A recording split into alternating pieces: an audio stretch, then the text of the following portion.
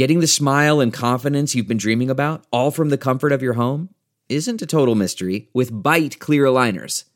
Just don't be surprised if all your friends start asking, "What's your secret?" Begin by ordering your at-home impression kit today for only $14.95. Bite clear aligners are doctor-directed and delivered to your door. Treatment costs thousands less than braces, plus they offer flexible financing, accept eligible insurance, and you can pay with your HSA FSA. Get 80% off your impression kit when you use code WONDERY at Byte.com. That's BYTE.com. Start your confidence journey today with Byte. We're driven by the search for better. But when it comes to hiring, the best way to search for a candidate isn't to search at all. Don't search. Match with Indeed. Leveraging over 140 million qualifications and preferences every day, Indeed's matching engine is constantly learning from your preferences. So the more you use Indeed, the better it gets. And listeners of this show will get a $75 sponsored job credit to get your jobs more visibility at Indeed.com/match. Just go to Indeed.com/match right now and support our show by saying you heard about Indeed on this podcast. Indeed.com/match. Terms and conditions apply. Need to hire? You need Indeed. Home Field Apparel. Home Field Apparel is now partnering with the Mizzou, offering you the best Mizzou gear on the market. All you have to do is enter the promo code Mizzou, and you'll get 20% off your entire purchase. So do it now. Home Field Apparel, the best stuff you can get. The football season is in full swing, and BetOnline is going the extra mile to make sure you can get in on everything imaginable this season. BetOnline gives you more options to wager than any other place online. Head to BetOnline today and use our promo code ARMCHAIR to take advantage of all the great sign-up bonuses. BetOnline, your online sportsbook experts.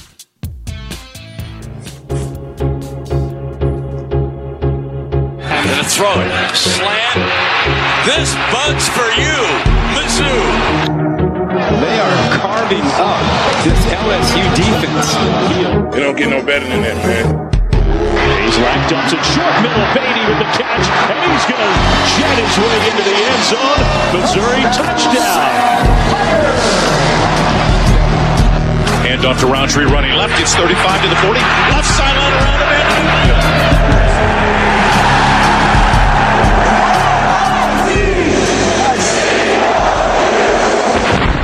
This is the Mizzoucast. Howdy, Tiger fans, and welcome to the Mizzoucast. I'm your host, Brennan Anthony. Joining me, as always, is Dan Mullins, shoe salesman, Colin Anthony. What's up, dum-dums? Not joining us tonight is Caleb Bungart, but that's not true. I say not joining us. He could pop on at any time. Had his NAMBLA meeting tonight, and gets done late on Mondays, and we're recording the show on a Monday because we had a lot to talk about. It wasn't just football this weekend, although Missouri did lose to the Georgia Bulldogs at home over the weekend, 49-14. It was ugly, but there was also a basketball game, so we're going to cover it all. Colin, should we jump into the football game now? I suppose that's why we're here. The enthusiasm is palpable.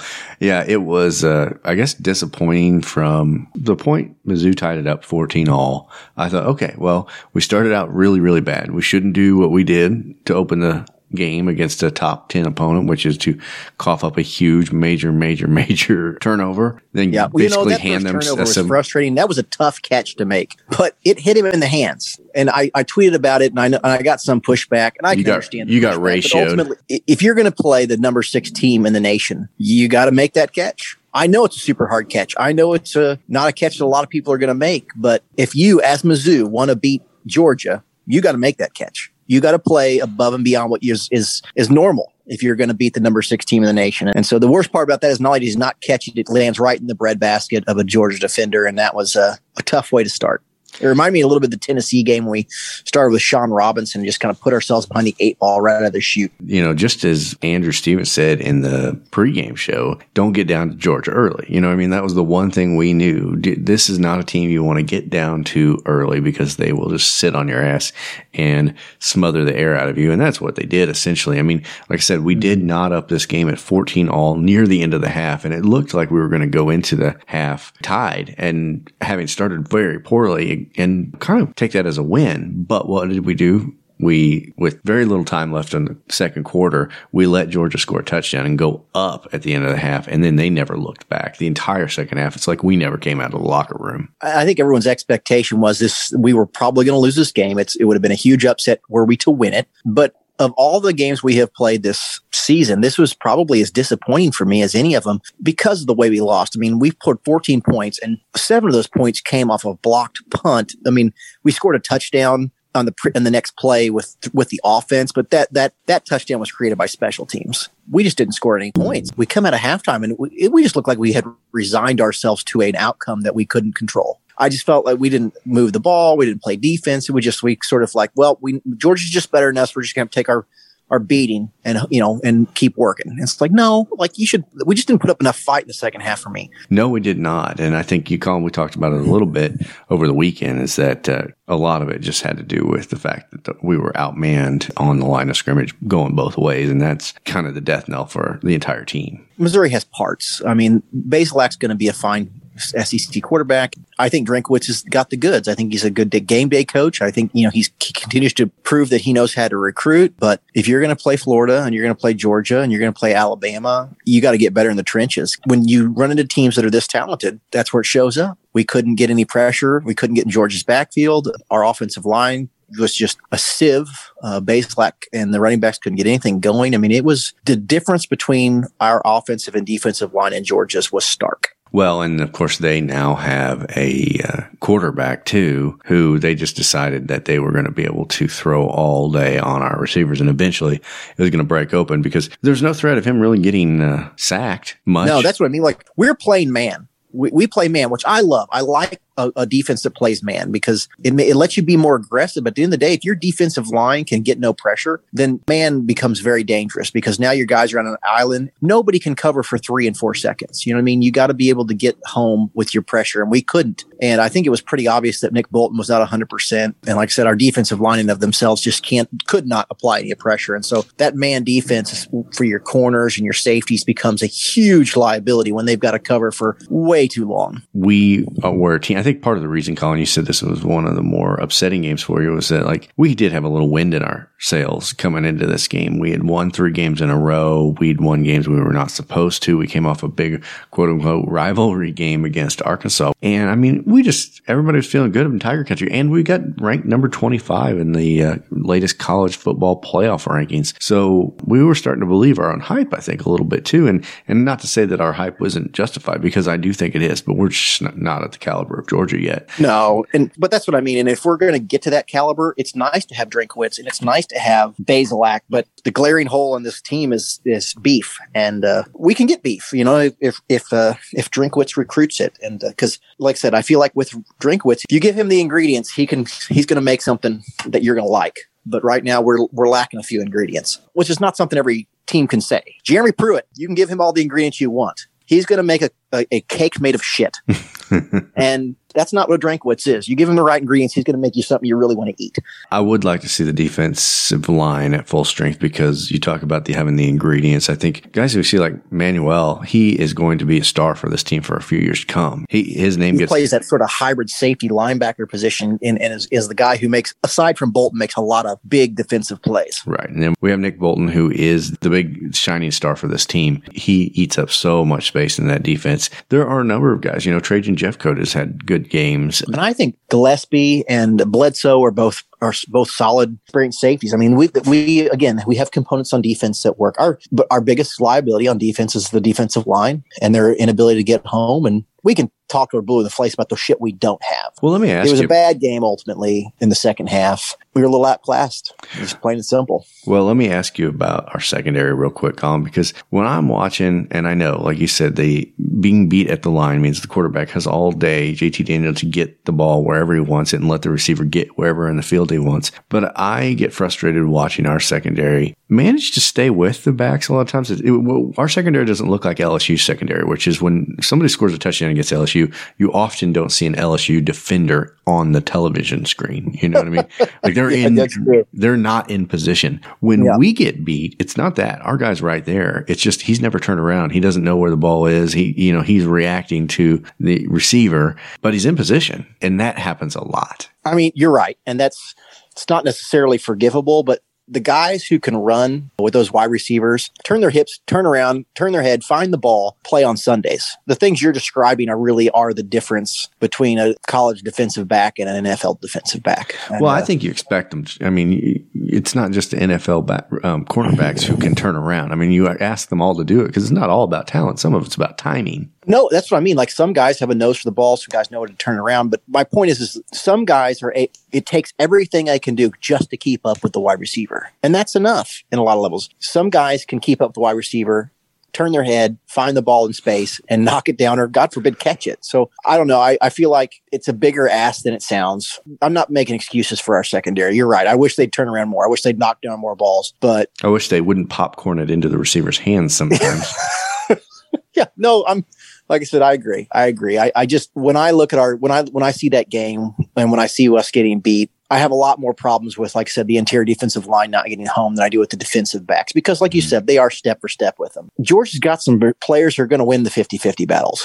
Well, it's size alone. I mean, we have some small cornerbacks, and I've seen those guys go up for those 50-50 balls.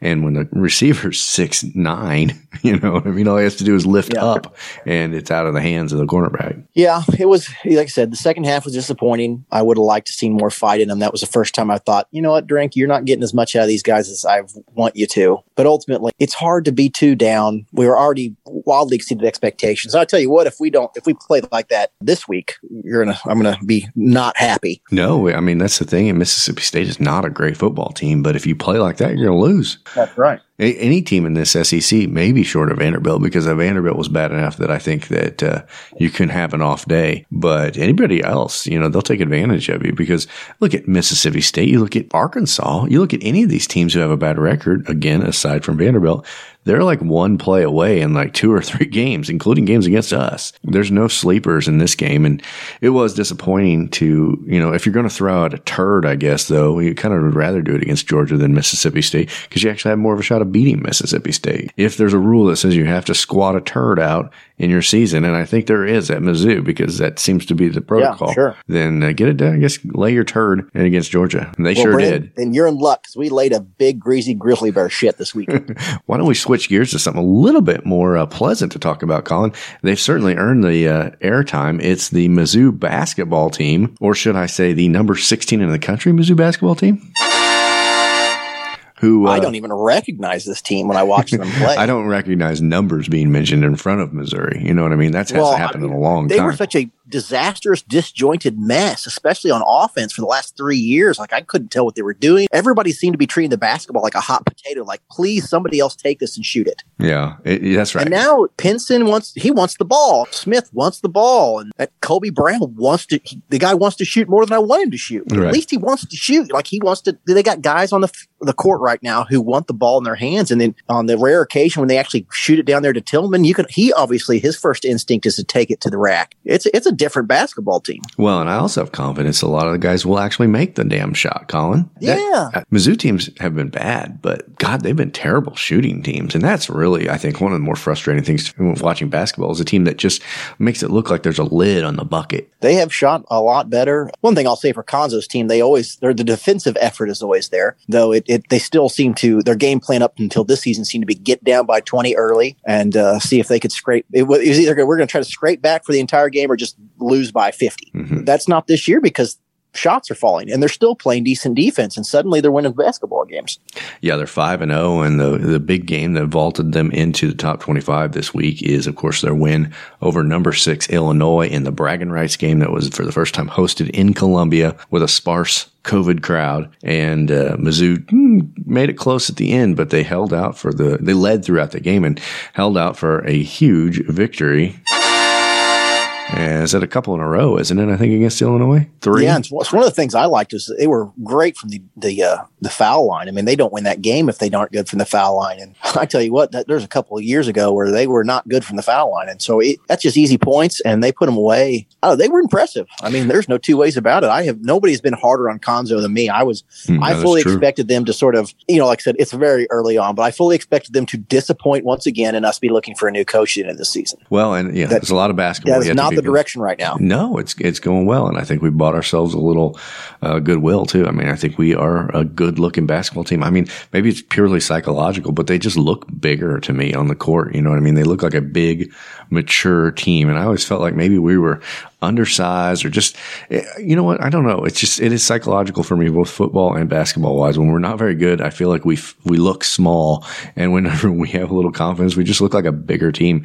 And they look like a bunch of men out there on the basketball court. And if you flip them the ball, they're going to make a 10-footer. And if they're perched at a 3-point line, they might make a 3-pointer. And we're going to get some rebounds. And it's just a solid all around team. It's not one big leader. It looks like a lot of guys who play well together. Yeah. They look like a good, proficient basketball team. It shouldn't be that shocking, but when you've been a Mizzou fan, it's a new thing. We're re-entering the world of relevancy in college basketball in this COVID year where everybody's kind of predicting there's going to be a bunch of cancellations, more than football, obviously, because it's a smaller roster and it's going to be more impacted. Mm-hmm. As if there weren't enough challenges in order to keep this team decent. I mean, I am looking at this SEC conference that we're going to play in, and there are some definite teams. I mean, there are certain teams who have made themselves real presence in the college basketball world, and then I feel like maybe there's a little bit of the SEC was overhyped for a while, and I think we can make hay in this conference. We were picked 10th.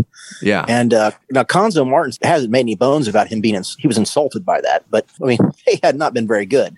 He was right. There's no way this is the 10th best team in the SEC. No, and they're the top 3 right now. And the thing about us being ranked 10th, Colin, and being mad about it is that that's an upgrade from where we'd been sitting. I'm serious. I mean, we had we'd been in the worst team in the SEC almost a couple of years. I mean, we were winning 9 games, 10 games under Kim Anderson. So, like, we were a fucking bottom dweller. We were bad. Let's call it what it is. Konzo had been better than Kim Anderson, no doubt, but not much better. We made the tournament the first year with a pretty good roster, but we also lost in the first round of the SEC tournament. We also lost in the first round of the tournament. I mean, like, we did not have a blowout, knocked out season his first go around. So everybody's pretty high on Konzo now, and rightly so. But I mean, let's not pretend that up until this season, it had been a product that anyone could be proud of. You look at the top 25, there's not a lot of SEC teams you got to go up against that are that great this year. Tennessee's a really good team this year, but it's weird. I don't know, that may be the only goddamn other SEC school that's currently ranked in the top 25, Colin. So, I mean, I felt like we belonged as one of the top basketball schools in this conference since we joined it back in 2012. And I feel like, God damn it, maybe this is the year we take our place where we belong. Well, like I said, it'd certainly be nice to go to the tournament again and not just lose in the first round immediately. It's been a long time since we made any noise in the tournament. It's been a long time since we've been ranked above Virginia, Duke, and North Carolina. Yeah. It's been quite a while, sure. But that is where we sit in this weird time on November 14th. We are more highly ranked than Duke basketball and North Carolina basketball. Well, I tell you what, I didn't know what Duke was, but when Duke got their fucking pants pulled down and their hiney spanked by Illinois, I was like, ugh. Yeah. I'm like, we've been playing well, but I don't know about all that. Yeah. I mean, Duke's got 2 losses now. North Carolina's got 2 losses. Illinois now has 2 losses thanks to us. And we're 5-0. They're having trouble finding reasons not to rank us at this point. You know what I mean? Yeah. We went from not being ranked to 16. That's a pretty big jump. Yeah. Well, I mean, what that says is the media saying, oh, we overlooked this team. They belong. Yeah. And I think I would hope so. Not only we've been winning against ranked opponents. Yeah. Oregon and Illinois now, and we've had 5 chances, 2 of them against ranked opponents, and we've proven ourselves every time. I don't know. I mean, I don't really have expectations for this team, Colin. Like I said, I've been too checked out in the Konzo and Kim Anderson era to have a prediction. But now that we're 5-0 and look good, I don't want to make our expectations too high for what would make me happy. But I definitely think this team needs to return to the NCAA tournament, and we need to get past the first round. You know what I mean? We haven't seen our way past the first round of a tournament in a long time, and maybe a win or 2 in the SEC tournament here and there is not good enough. For Konzo Martin needs to just keep his job ultimately. Well, this is a great start, and I want it to continue. But this is year 4. He needs to make some hay. That's true. I mean, this season could completely take a nosedive at any point, and the narrative change altogether. Absolutely. But I tweeted it out after the game. I was like, all right, I'm bought in. Because I hadn't been. I was just too skeptical of Cuonzo Martin because I'd seen too much bad basketball. But I bought in, and as one of my followers pointed out, be prepared to have your heart broken. And as a Mizzou fan, I always am. Yeah, I am bought in. Well, and I think that's good. We tell ourselves as fans that to be fair to these coaches, we should give them 4 years to establish their program because they got to get their own guys and blah, blah, blah. But the problem with that is you hope in year 1, 2, and 3 that you're seeing visible progress, that things are moving in the right direction. And there was no sign that anything was moving in the right direction until this year happened. Yeah, I think anybody that said it has not taken them by surprise that Mizzou's 5-0 is a liar. Anybody that says that they knew this was a possibility is not telling the truth. Yeah, they're a damn dirty liar. This is a pleasant surprise, and we should ride it as long as we can. Certainly, Cuonzo Martin's going to, because like you said, his job pretty much depends on this season and the way it turns out. If it does turn out well, I mean, is he vindicated for the first 3 years that would make you pull your own hair out? I mean, yeah, to a certain extent. It's like if we're going to decide that you're going to have to give a coach 3 and 4 years to establish themselves, well, if you have a good season, you say, well, what is a good season? Here's your establishment year. What is a good season for you? What determines that? Like, what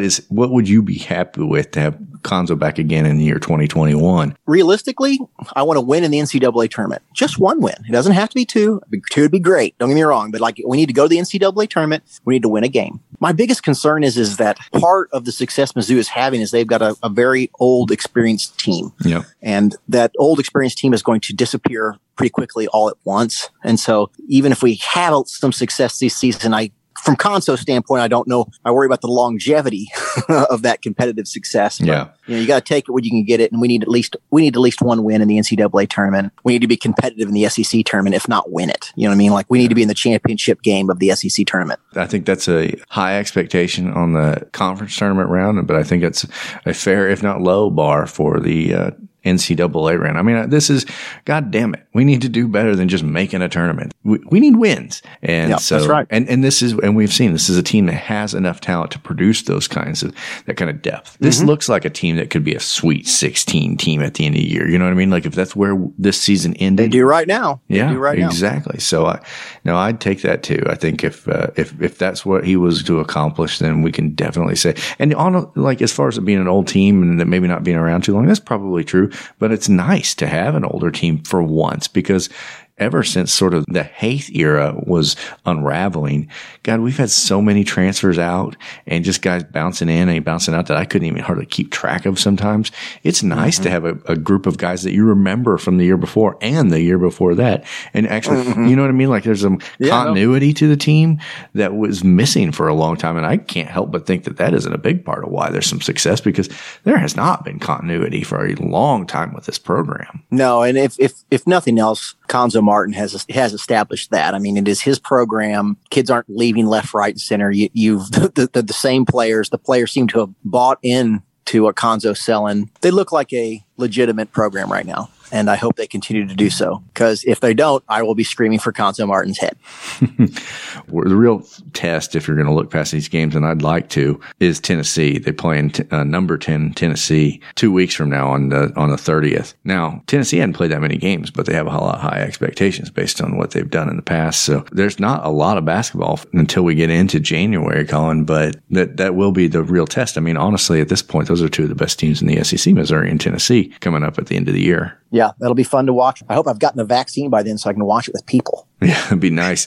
And Colin, frankly, it'll give us a little something to talk about once in a while. If Mizzou's competitive, we'll be happy to keep doing podcasts, I would think, because when Mizzou basketball once football season has ended, typically the basketball team has been so bad it wasn't worth our time. Yeah. Well, I mean, what are you going to talk about when you're getting beat like on a 5-game losing streak? There's not a lot to discuss. When you're losing to Division II teams or whatever. Yeah, the Kangaroos are beating you. A fun college basketball team is as much fun to follow as any sports team. It's a lot of fun when you're good in the college basketball world. It's a fun sport to follow. Absolutely. Well, I tell you what, Colin, we are following a loss in football, so I know we don't have as many voicemails, but why don't we get into those now? And of course, we're not going to have a sour grapes segment, so we're not going to have another hour and a half episode, is what I'm trying to say. Nobody's going to be upset about that.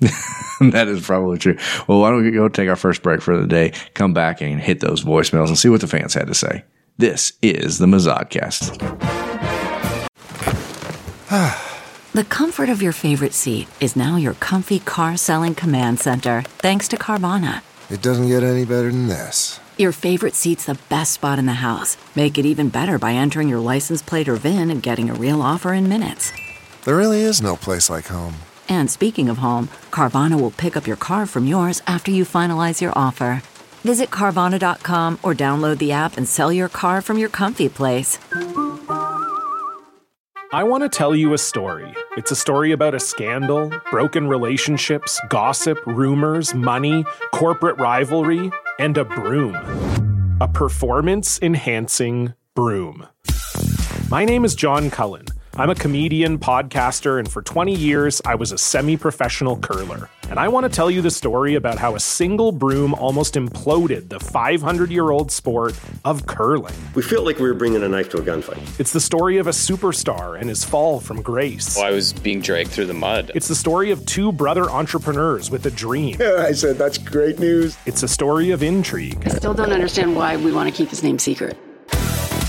The full story has never been told, so I'm going to tell it. Broomgate, how a broom almost killed curling. It was a year I'd like to forget. To listen to Broomgate, search for Broomgate in your favorite podcast app. That's all one word, Broomgate. Man, that sunset is gorgeous. Grill, patio, sunset. Hard to get better than that. Unless you're browsing Carvana's inventory while you soak it all in. Oh, burger time. So sit back, get comfortable. Carvana's got thousands of cars under $20,000 just waiting for you. I could stay here forever. Carvana, where car buying meets comfort meets convenience. Download the app or visit Carvana.com today. Delve into the shadows of the mind with Sleeping Dogs, a gripping murder mystery starring Academy Award winner Russell Crowe. Now available on digital. Crowe portrays an ex-homicide detective, unraveling a brutal murder he can't recall.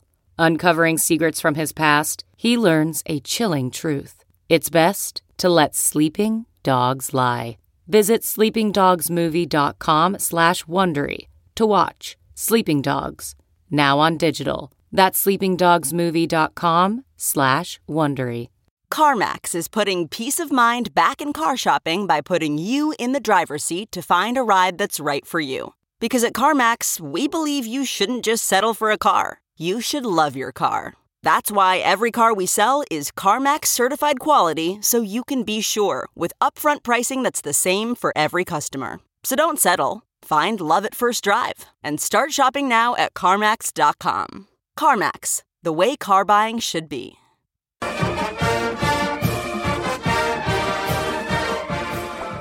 Hey guys, we have a new sponsor. Who is it? Well, they're called Manscaped, and I know this product. Yeah, they sent us some stuff, didn't they? Yeah, we shaved our sweet salty balls with them. I'll tell you what, they have good stuff. I shaved, and I found a tattoo I forgot I even had. They're the #1 men's below-the-belt grooming company in America. My balls are so soft. Who's the governing body who decides this, by the way? I don't know, but I believe what they're telling me. Manscaped has redesigned its electric trimmer. It's called the Lawnmower 2, and it has proprietary skin-safe technology, so the trimmer won't nick or snag your nuts. It's a zero-turn mower. It gets the job done. Yeah. It's scrote safe. That's guaranteed. But I can't tell you how many lacerations my ball sack used to have before we got Manscaped. Well, you shouldn't have been using that bullwhip, Colin. Manscaping accidents are finally a thing of the past. In my defense, it was a rusty lawnmower blade. But either way, I don't have to worry about that anymore. Don't use the same trimmer on your face as you use on your balls. That's day one stuff. Act now and you can get 20% off and free shipping. Just use the code ARMCHAIR at manscaped.com. Always use the right tools for the right job. Your balls will thank you. The Blair Oaks Falcons are once again state champions, and the only place to get your 2020 State Champions Falcons cap is at The Local. Go to shoplocalswag.com and use the promo code STATECHAMPS and receive 10% off of your order. They're only available for a limited time, so get yours today. Shop Local Swag. Your school, but cooler.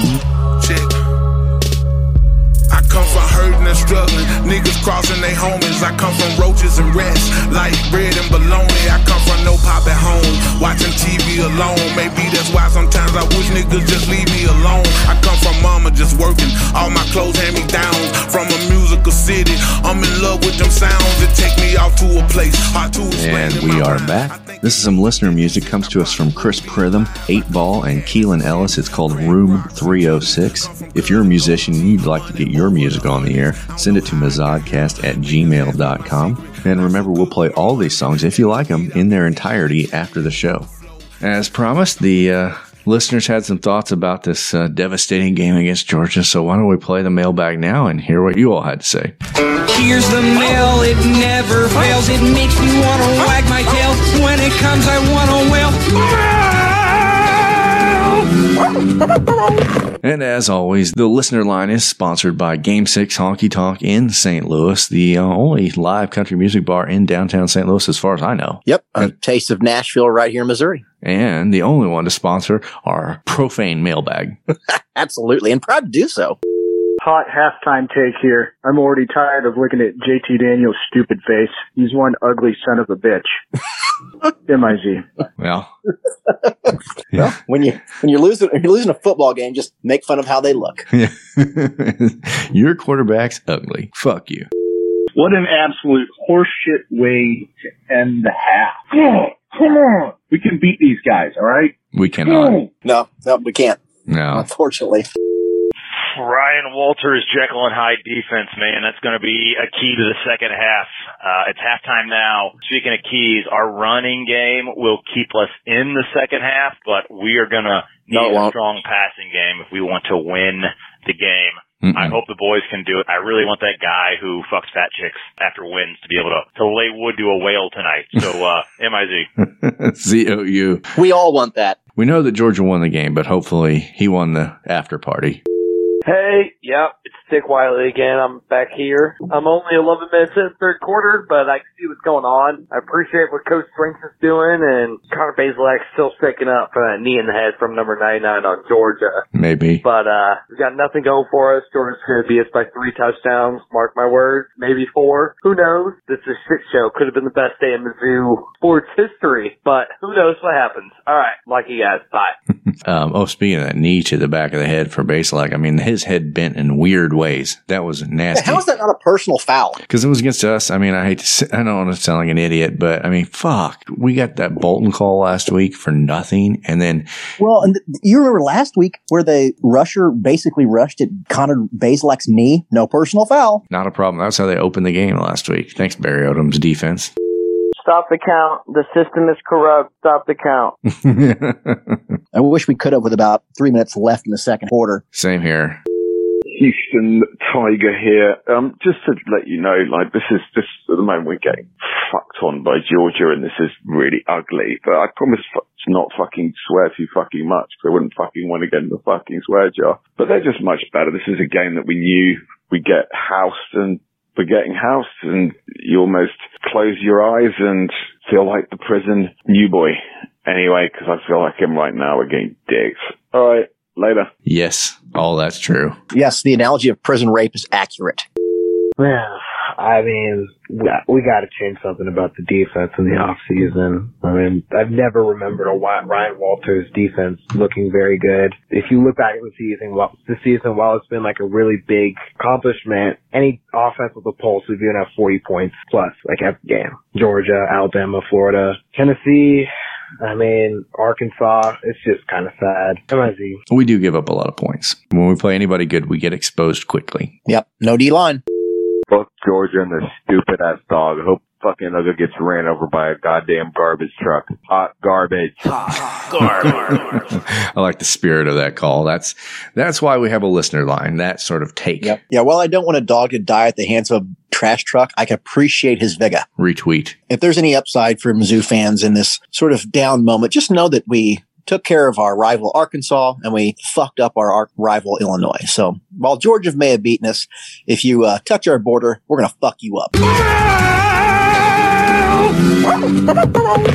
We have done a lot of that so far this year. I sure wish we could do it against Kansas in basketball. We were supposed to have done it before Bill chickened out. Forget what chicken shit pussies they are. No, I haven't forgotten. I have not forgotten. Oh, okay. But you are correct. You described it perfectly. All right, Colin, well, why don't we switch gears? It is time for Kansas news. Well, I always heard there were three kinds of suns in Kansas. Sunshine, sunflowers, and sons of bitches. This is Kansas News. Our first story of the day is a Kansas man grows business with a small livestock, worms. But that's profitable. Well, isn't that the business that they wanted to start in Dumb and Dumber? Yeah. I've got worms.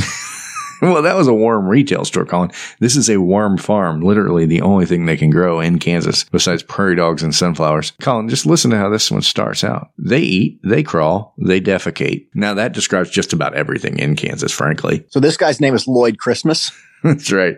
Each time they do, worms excrete yummy morsels for plants to feed on. Worm castings, which is what they call their excrement, not only help plants grow, but they ward off detrimental insects. A little more than a year ago, Dan Rasher, otherwise known as Lloyd Christmas, started Hutchinson-based Fed and Happy Worm Livestock Company that helps farmers and gardeners keep their crops and vegetables happy. Since he was a kid growing up in Goodland, Kansas, Rasher knew worms were special.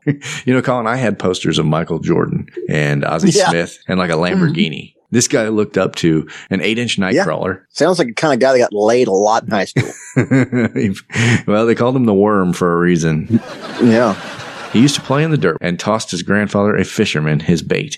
When Rasher grew up, he realized just how crucial these tiny invertebrates were to the environment. If it grows, there's an application for it, said Rasher, who rents out space in an old industrial building near the Hutchinson Regional Airport. It sounds like where people do business in the end of like cop movies. That's where they see the bad guy. It's always an industrial building out by the dock. Sure. That's where he grows his worms. The worms are kept in rows of dirt. Minimal processing is used. Well, no shit. So you don't have to have a ton of machinery to grow a worm. Yeah. Yep. They just went to that abandoned prairie dog meat rendering plant and put a couple pottery boxes in and started growing them some worms. Yeah. It turns out you don't need tens of thousands of dollars of expensive machinery. You need one big flat rock, according to my backyard. I've grown plenty of worms. You're a connoisseur yourself. Yeah, that's right. Don't sell yourself short. Yeah, to keep his livestock content, he keeps the lights off. Well, that's thoughtful. They like to be treated with care. He said they're continually looking for ways to reduce stress. Kansas farmers and gardeners can make their own castings, also known as vermicomposting, but Kansans just know it as what shows up occasionally in their stool. Every Kansan is their own worm factory. That's right. He's already cleared $3,600 this year. I don't know that he's done that. How do you get the word out about your worms? I don't know. Is there a big word of mouth market for night crawlers? Anyway, it's the economy of Kansas thriving. Kansas man riding lawnmower on freeway charged with DUI. I kind of feel like this is actually strange. I mean, I guess the DUI, I know driving a riding lawnmower on a Kansas interstate is not against the law. Can't be. Well, I feel it constitutes at least 2/3 of the vehicles transporting on their roads. You just can't do it drunk, regardless. Colin, there's a good chance the cop that pulled him over was pulling him over on his own lawnmower. Yeah, sure. Blue. Absolutely. It's the law enforcement officer is every bit as likely to be in a lawnmower. And, this is the automobile of the DUI holder, right? This is a guy who's already lost his license. That's my guess. Anyway, it's not unusual for officers to pull over a suspected drunk driver on the highways of Kansas. They just admit that in their newspaper. That happens all the time. Mm-hmm. They're constantly drunk. That's the thing that happens. But it is Kansas. Fairly rare to find the suspected drunken driver on a major thoroughfare driving a lawnmower. That's what Shawnee County Sheriff's deputies said when they encountered Wednesday a man driving a lawnmower on the southbound shoulder of Highway 75 near Topeka. The 25-year-old man, identified as Dalton Hunt, was stopped and arrested on suspicion of driving under the influence after he failed a field sobriety test. There's part of me that's like, fuck these cops. Like, there's a guy that's that's having to drive a lawnmower. Yeah, he's having a bad day. This guy's not living his best life. And so you're going to pull him over on a lawnmower that's probably going at most 3.5 miles an hour and giving him a DUI. Like, God damn, you guys got nothing else to do. What a fucking asshole. You know, when the things that people don't like about cops, which is several things, let's just add this to the pile. Yeah. I can't imagine there's no other criminal activity going on in Kansas, i.e. piles and piles and piles and piles of methamphetamines. You got to pull over some guy, some hard luck case driving his lawnmower. Yeah, it'd be one thing if he had the mower deck engaged and he was spitting rocks out on the other cars, but if he's just trying to get from point A to he's trying to get to his Casey store so he can scrounge together buy another 12-pack. Yeah, and maybe a $2 slice of pizza and go back to his wonderful life. He just got made better by the Kansas PD. He probably didn't even know he could get a DUI on a lawnmower. It's one of those things. It's like golf cart, lawnmower. If it's got wheels, they'll give you a DWI on it because ultimately it's taxation by citation. They don't care. Be on a tricycle. If they think they can get your ass in a court and string you up and shake everything out of your fucking pockets, they're going to. Kansas woman gets life for decapitating her ex-boyfriend's mom. Well, if you'd have stopped an ex-boyfriend, I'd said, yeah, but I bet his mom was a real bitch. Yeah. And, usually, Colin, I try to stay away from these sort of murder stories because they're so prevalent in Kansas. So usually, try to find you try to find that's right. It is morbid. You try to find the nuggets of gold and you got to surf through a very depressing state, which is Kansas. But this woman went the extra mile and cut her ex-boyfriend's mother's head off. And I felt like that deserved mention, I guess. Rachel Hilliard, age 38 of Wichita, was sentenced Tuesday for the 2017 death of 63-year-old Mickey Davis of Wichita. Hilliard. There's a lot of ways to kill someone. Mm-hmm. Think about the level of commitment it takes to saw their head off. Well, you know what I mean? Like, that is just brutal. That's, you've accomplished your mission at some point in that journey. You know what I mean? Like, you don't need to. You can just take a pill over her face and suffocate her. Yeah. I mean, but like, you really got to want to put somebody to some suffering when you want to saw their head off. Yeah. Death was not the objective if you're cutting their head off. You know what I mean? Because you get to the death part way early in that experiment. Yeah, sure. There's something therapeutic about what you're doing. She apologized at the hearing, which had members of the victim's family in the Zoom call.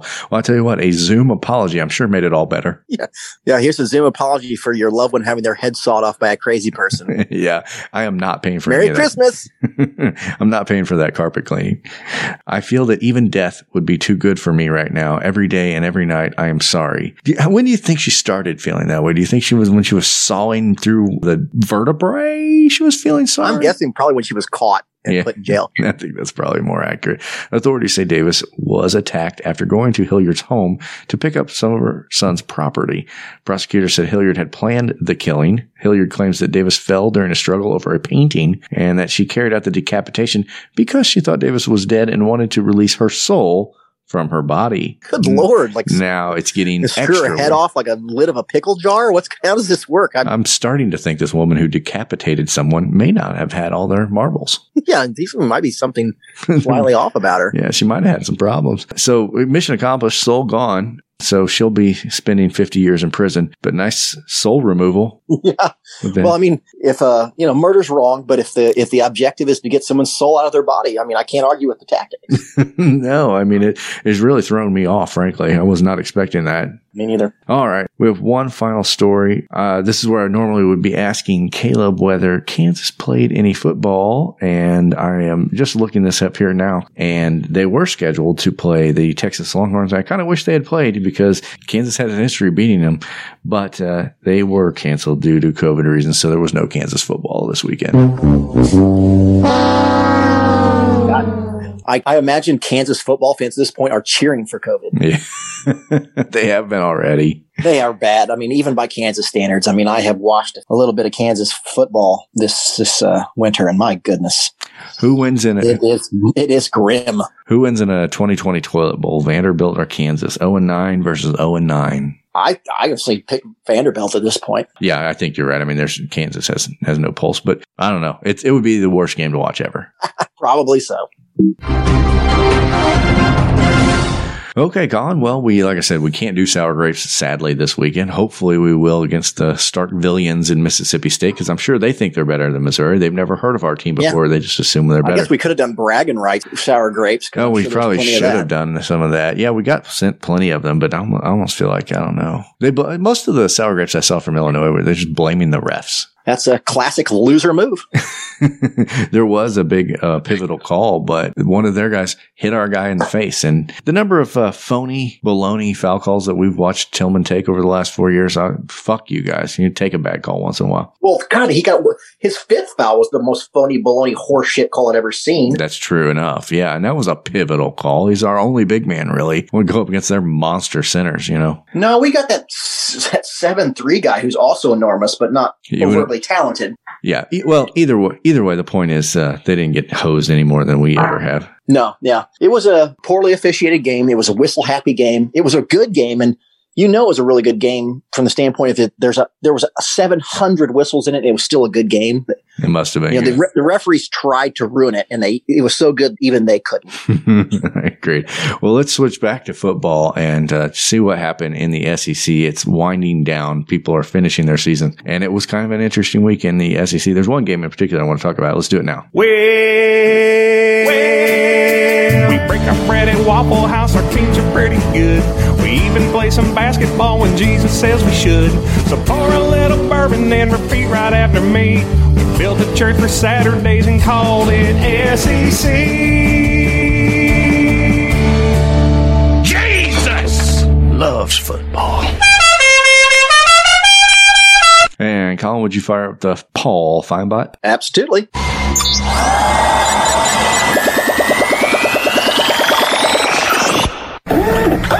Alabama. Nick Saban. All righty, Paul. Thanks for joining us. Thank you, Mizzou Cast Podcast. Let's get started. Let's get started. Let's get some of the ugly ones out of the way quickly, Colin. Arkansas took on Alabama at Fayetteville. Number 1 Alabama beat Arkansas 52-3. Yeah, I think that surprised no one. Alabama. Yeah, the most interesting thing from this game from Arkansas standpoint is they had one of their players gator roll the leg of a player. Yeah, it was ugly. The dirtiest fucking fashion imaginable. Just 1 week after Sam Pittman whined about integrity in his post-game conference. The sad thing for me was knowing that we let Arkansas score 48 points against us and Alabama didn't even let them get in the end zone. It's like, God, it's just such a discrepancy in talent. Let's get to the next ugly game of the day. Outcome not too surprising. Tennessee beats Vanderbilt 42-17. Tennessee having a floundering year doesn't mean much, but Vanderbilt's so bad, there's no way they were going to win this game. I saw some stuff on Twitter about, does this save Jeremy Pittman's job? And I'm just like, incorrect. Beating Vanderbilt? Like, I don't know if you're going to fire him or keep him. Yeah, sorry. If you're going to, does Pruitt keep his job? And it's like, all right, well, if you're going to fire him or keep him, how does anything that happens in the Vanderbilt game play into that? Unless they lose to Vanderbilt, I mean, I can't imagine. It can only hurt you, but how can beating this Vanderbilt team help you?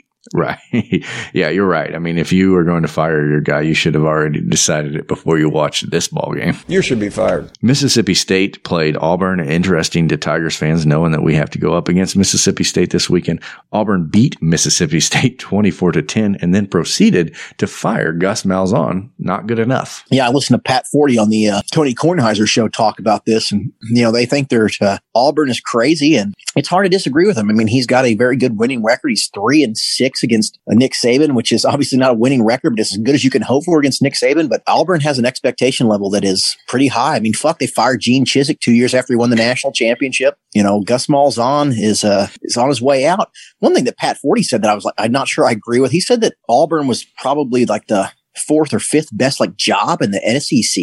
And I was like, really? I feel like that's pretty low. I feel like they're a blue chip program. I don't agree. I mean, I think that sounds right to me. I mean, you want to rank them at least to 5, but you've got Alabama at the top. I think you're going to probably want to say LSU, Georgia, and Florida are always fighting for that 2 spot. Well, I know the one program that he did rank above them that I found a little bit surprising was A&M. Yeah, well, that's a bunch of bullshit. I mean, what is A&M getting? What has A&M done in the last, 30 fucking years? I don't know, but a lot of people are constantly high on them. Right. I mean, as far as like having endless resources, I guess, yes, it is a good program to work for. They sit on an oil field, that's good. But, and I mean, that's what makes Texas a desirable job, is that it has a ton of money behind it. But Texas has been a fucking black hole too. You know what I mean? Like, it's supposedly one of the best jobs in college football, except everyone who goes there loses for the last 15 years. So, well, and I'll tell you what, Malzahn is not going to have a problem finding a job.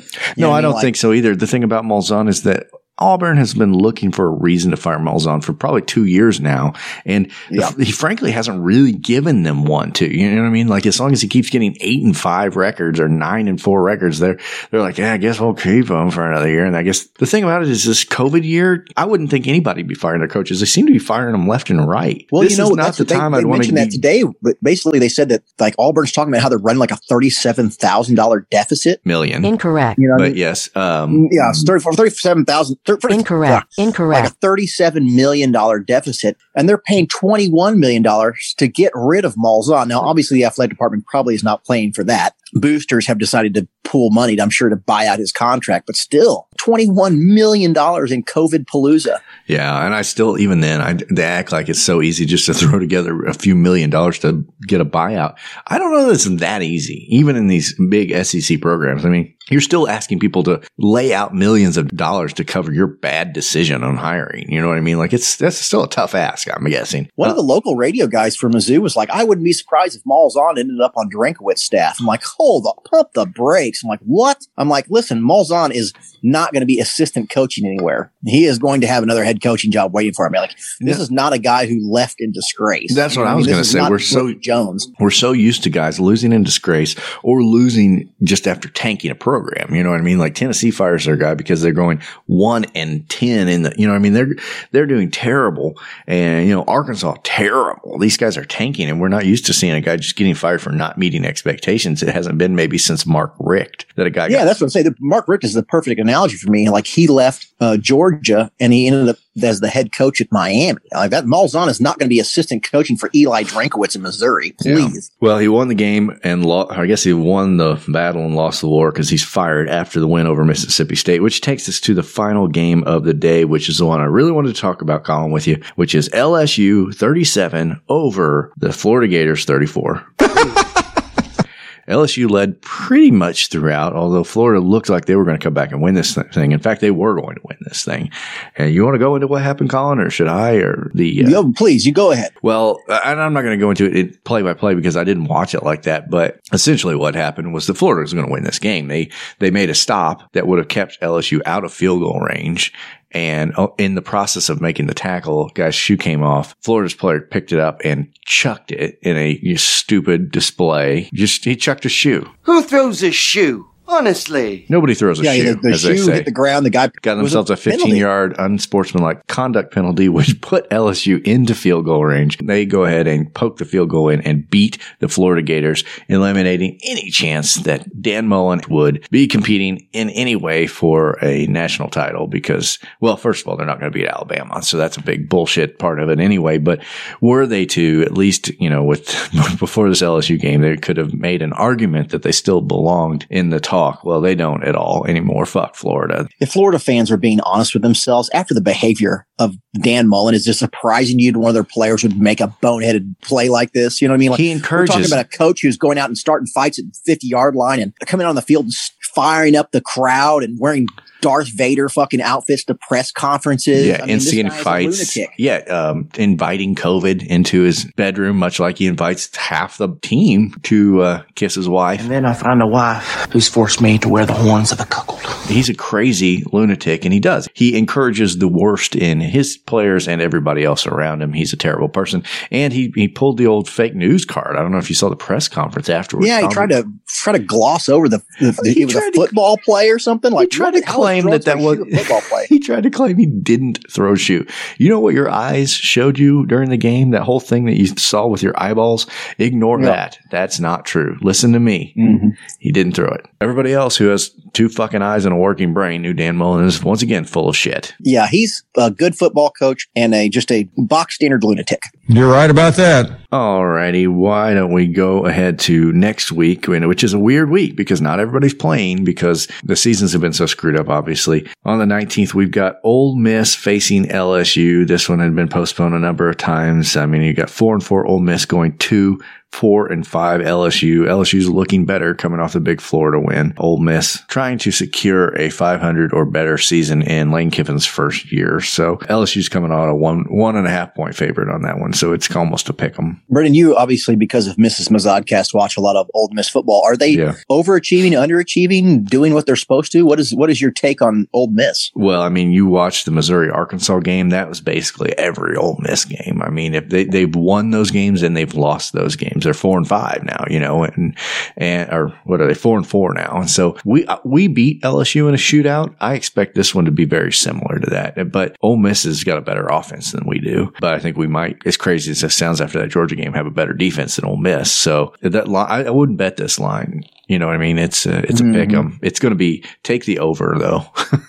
Yeah. LSU. All right, Paul. Tennessee at 3-6 is going to take on Texas A&M, who is now number 5 in the country, just on the outside looking in on the college football playoff. Texas A&M is 7-1. I assume they are going to go into Knoxville and clobber the shit out of the Volunteers. They are 2 touchdown favorites. Tennessee's playing like volunteers, people that would volunteer to be on a football team rather than get recruited to do so. And so I fully expect A&M to win this game. Paul liked that one. Thank you, Paul. Alrighty. Yes, I agree that Texas A&M is going to have no trouble with Tennessee. Texas A&M. All right. So Vanderbilt has had their 10th game against Georgia canceled, not postponed, but flat out canceled. I think that's merciful for all involved. I don't even know if it's COVID related. They may have just said we're not playing it. Yeah, we don't want to play football. We know the outcome. Yeah. It's going to be a turd pushing of the most violent order. So let's just not risk the Georgia's players' health sodomizing a much inferior team. Sure. You're right about that. Now, the only game that is supposed to be happening next weekend, Colin, is the SEC championship game. Number 1, Alabama versus number 6, Florida. Alabama's 10-0. Florida 8-2 on CBS at 7 p.m. Saturday night. Alabama is out of the gate a 17-point favorite in the championship game. If that doesn't tell you all you need to know. Yeah. Alabama. I won't count Florida out completely because Florida has 2 things that I'm always going to believe in, and that's a coach and a quarterback. So while I do not expect Florida to win, I won't say there's a 0% chance they could win. Florida's been trending down. Honestly, I feel like you look at a Georgia team, the one we saw with a intact quarterback, and I know they wish they could have another bite at the apple of Florida, frankly, because certainly in the second half, Georgia looked like a better team than Florida. The Florida we faced was clicking on all cylinders, though. But man, this Alabama team, in a year that it's nearly impossible to match up teams against each other because they've played such different schedules, and some teams have only played 3 games and blah, blah, blah. But God, I'll tell you what, where is Alabama? Where's the flaw in Alabama? I don't know. You're right. The money should definitely be on Alabama, but Florida is going to have a rare distinction playing Alabama. Florida's going to have the best player on the field, and that's Kyle Pitts. He is the starting tight end on any team in the nation, including Alabama. There is nobody. And that, I'm saying that knowing full well that Alabama has a bunch of Sunday players in their roster, but I have rarely seen a kid as good, as big, as fast as Kyle Pitts is. Well, I think that comes down to if Alabama's defensive line can overpower Florida, and that's a tall task because they have a good offensive line at Florida, then Alabama is going to win this thing out. And I do think that Florida doesn't have the defensive chops to keep up with Alabama. I mean, Alabama's a 17-point favorite for a reason. Listen, I'm not picking Florida. That's not what I'm saying. Alabama. Yeah, we know, Paul. We know. They've got something that Paul really likes. Nick Saban. All right, that leaves the final game of the season, basically, for us. Missouri, number 25 in the country until the rankings come out again. 5-4, trying to finish their season with a winning record, going up against Mississippi State in Starkville. Mizzou is currently a 2-point favorite. What do you think? 2-point favorite. My goodness. Well, Mississippi State is a not good team. And we are, listen, I think we should win this game. My biggest concern is this Mississippi State has had games where they sort of have offensive explosions, and our defense has not played good the last couple of weeks. So I could see a Mike Leach team taking advantage of us. But I also don't have a lot of confidence in Mississippi State's defense being able to stop Drinkowitz either. So I don't know. shootout. Hopefully Missouri wins out. I'd feel better if I felt like Nick Bolton was 100%. Sure. I mean, I think this is Mississippi State is a team that Larry Roundtree can run all over. Their quarterback, Will Rogers, is prone to throwing interceptions. I think if we get a turnover or two, and if Larry Roundtree does what Larry Roundtree has done all year long, there's every reason to think we should win this game. Honestly, when I see Mizzou as a 2-point favorite, I know we got clobbered by Georgia last weekend, but I think we'll have real reason to come out strong in this game. I think that's money I would take. I would take Missouri and giving up 2. Yeah, I may call my bookie tonight. All right, Paul, what do you think about this one? Who do you think is going to win? Mississippi State. Yeah, I kind of thought so. All righty. Well, Colin, that will do it for Around the Horn. One game left. I mean, Colin, I mean, it's weird. It's mid-December now. We still have regular season college football. I have no idea what the bowl picture looks like or really what it even means for us. But I think we're already long past the point in the season where we can say this has been a successful year, despite recently having been beaten by Georgia badly. Expectations were at a bare minimum this season, and we have exceeded that. Certainly exceeded 3 wins. And like if we win this game, our season will end on a winning note. Well, I guess ostensibly we will go to a bowl game. But on the whole, I think it's going to be hard for Mizzou fans to look at this football team and not feel optimistic about the future. Yeah, and I mean, I think you're looking at going up against Mississippi State. These are 2 teams that beat a floundering LSU team this year. But I mean, looking back on this season, beating LSU was a big deal, and I hope that's appreciated down the road, even though they're not good. And I think other people would be like, hey, you caught LSU in a bad year. We'll take LSU any year. It's LSU, and they just won the national championship last year. We're going to remember that Coach Drinkwitz did that in his first year at Mizzou. Like, if he has success here, they're down. There's no doubt about it. They were down, but they're a blue chipper, and we beat them. Yeah. And we'll, if he has success here, we'll remember that it started like that. That's right. We drew the short straw. We got the SEC Alternative Lifestyle Network again, 2:30 start this time, not 11 a.m. But I don't know how you feel about the end of college football. Are you going to miss it? Or are you kind of ready for it to be over? Or where are you at with it right now? I tell you what, my enthusiasm has ebbed a little bit just with the thumping we took and the realization that, I don't know, nothing's going to really happen this year. You know what I mean? But, what I'm excited about is like next season. I'm ready for next season right now. Like I'm done with this season if you know what I mean. Like, all right, I know what we are this season. Like I get it. It's been nice. Let's hurry up and get to next season. I want to see what we are next year. Yeah, I do too. I think we definitely feel like we're building something in football. And, other than getting beaten by Georgia when we just scraped into the top 25, I mean, we had a brief second where we had a top 25 football team and basketball team, it felt like, at the same time. It's been a while. You know what I mean? And we should appreciate this because things have been a lot worse on the sports front for the old Tigers. I feel good about both teams, really. And it's fun to do podcasts whenever you've got good teams to talk about. Brendan, we had years where we were pretty bad on the football field, and Kim Anderson was our head basketball coach. So let's just revel in this for just a short time. Speaking of reveling in it, Colin, is there a performance in a bad game like this that you can say deserves an award? The biggest award we can give out, the one that honors the flaxen hair of Kirk Farmer. Now it's time for Kirk Farmer's Hair Player of the Game. I'll tell you what, our punter did a heck of a job. Yeah, yeah, he did. Martez Manuel played well, but yeah, it's hard to really. I mean, the second half was so dismal. It really is. It's hard to come up with somebody. You got anybody in mind? No, I mean, I was hoping that you were going to have some. I mean, it was the least amount of production we really see from Nick Bolton on a day-to-day basis. I think he's always the guy I go to when I don't know who to name, because he's so steady. Well, that's how I feel like I knew he was not feeling. I mean, he did not look fast.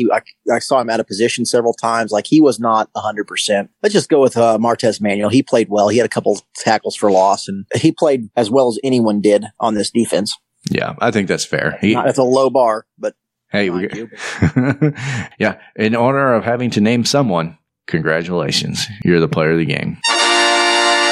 And Brendan, really for the TJ Moe Douche of the Week, there's a couple of different candidates. I'd like to hear your candidates. Well, there's the Arkansas player gator rolling somebody's legs. Yeah, that's always a bad move. Obviously, Dan Mullen being a complete horse's ass after the game's screaming fake news. Well, I think you've got to include the player who actually threw the shoe. Who throws a shoe? Honestly. As a douche. Absolutely. I mean, that's pretty douchey. We like to not award it for on-the-field behavior, but that's extracurricular. That's pretty douchey. Dabo Sweeney crying because Ohio State might get into the college playoffs with only 5 games under their belt. Yeah. Was pretty douchey. Though I don't necessarily completely disagree with it. He was really douchey in the delivery. Sure. I mean, we can always fall back on any one of Clay Travis's tweets. Ever. Yeah, ever. Yeah, like you can always, it's named after TJ Moe for a reason as well. But I'm going to go with the gator roll because that's somebody's livelihood. I mean, you're trying to rip up the tendons and ligaments in their knee. That takes a special kind of douche. Douche of the week. Yeah, I knew that got under your skin. I could see you'd put out some tweets about it, and I guess probably the hypocrisy of Sam Pittman being the coach. Yeah, especially the week after all that integrity talk. Yeah, all the pearl clutching by Sam Pittman, who looks frankly like a Flintstones character. He's built like a Flintstone, like Fred Flintstone. Well, Brennan, I don't know if you know this, but I've heard several people say in Fayetteville, you see his bare feet coming out the bottom of his car when he drives around town. Yeah, he had them remove the floorboards from his car when he moved They've into often Fayetteville. seen an entire rack of ribs sat on the door. Oh, yeah. I mean, they're dinosaur ribs. Yeah, absolutely. Obviously. Well, I'm settled in. I'm ready for one more week. I want to see us end on a strong note. I'd love to see us beat Mississippi State. Fuck the Bulldogs. Fuck Mike Leach and everything like that. So we should win this game. We should have the expectation to win this game. And if we don't win this game, we should have lots of voicemails because your expectation as fans, in my opinion, should be this is a winner. I agree. So until Saturday, M-I-Z. Z-O-U.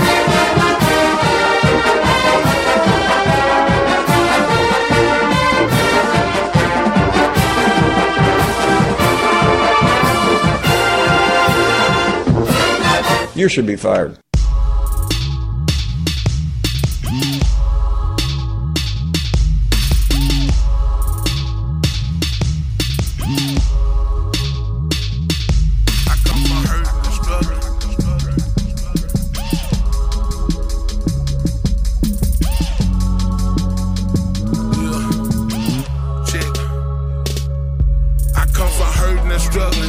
Crossing they homies, I come from roaches and rats, like bread and bologna. I come from no pop at home, watching TV alone. Maybe that's why sometimes I wish niggas just leave me alone. I come from mama just working, all my clothes hand me down.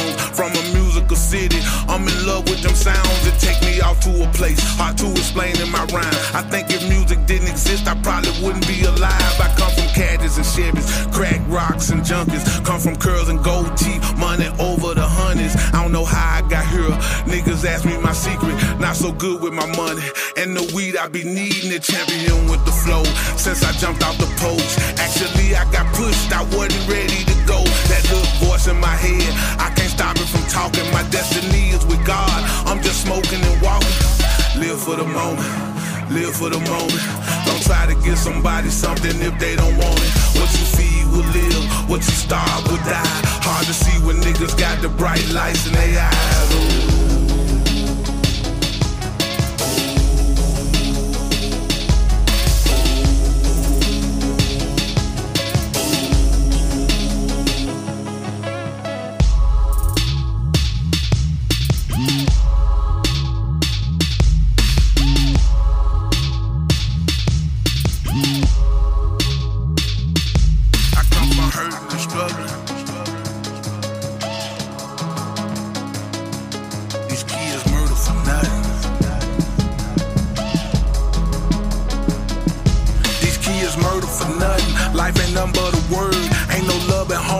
So they live on the curb, witness multiple shootings, people dying for nothing, over colors, over dope, but just a little bit of money. I come from mama just praying, hoping God show up, with rent money laying low. I said our time is up. I come from prejudiced people that don't know nothing but hate. They wanna see all of my people dead, hanging from trees. I come from people that continue to repeat their mistakes, instead of waking up and seeing what's right there in their face. I come from learning all the shit I should've learned too late.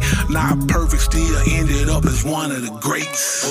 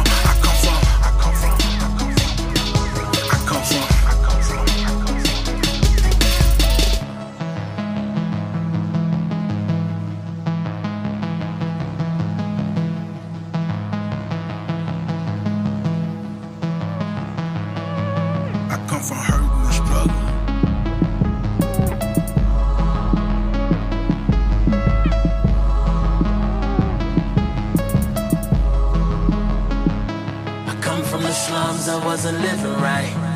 Hustling, grinding all my whole life. Daddy was a rolling stone, never came home, but mama always made it right. And I'm a survivor,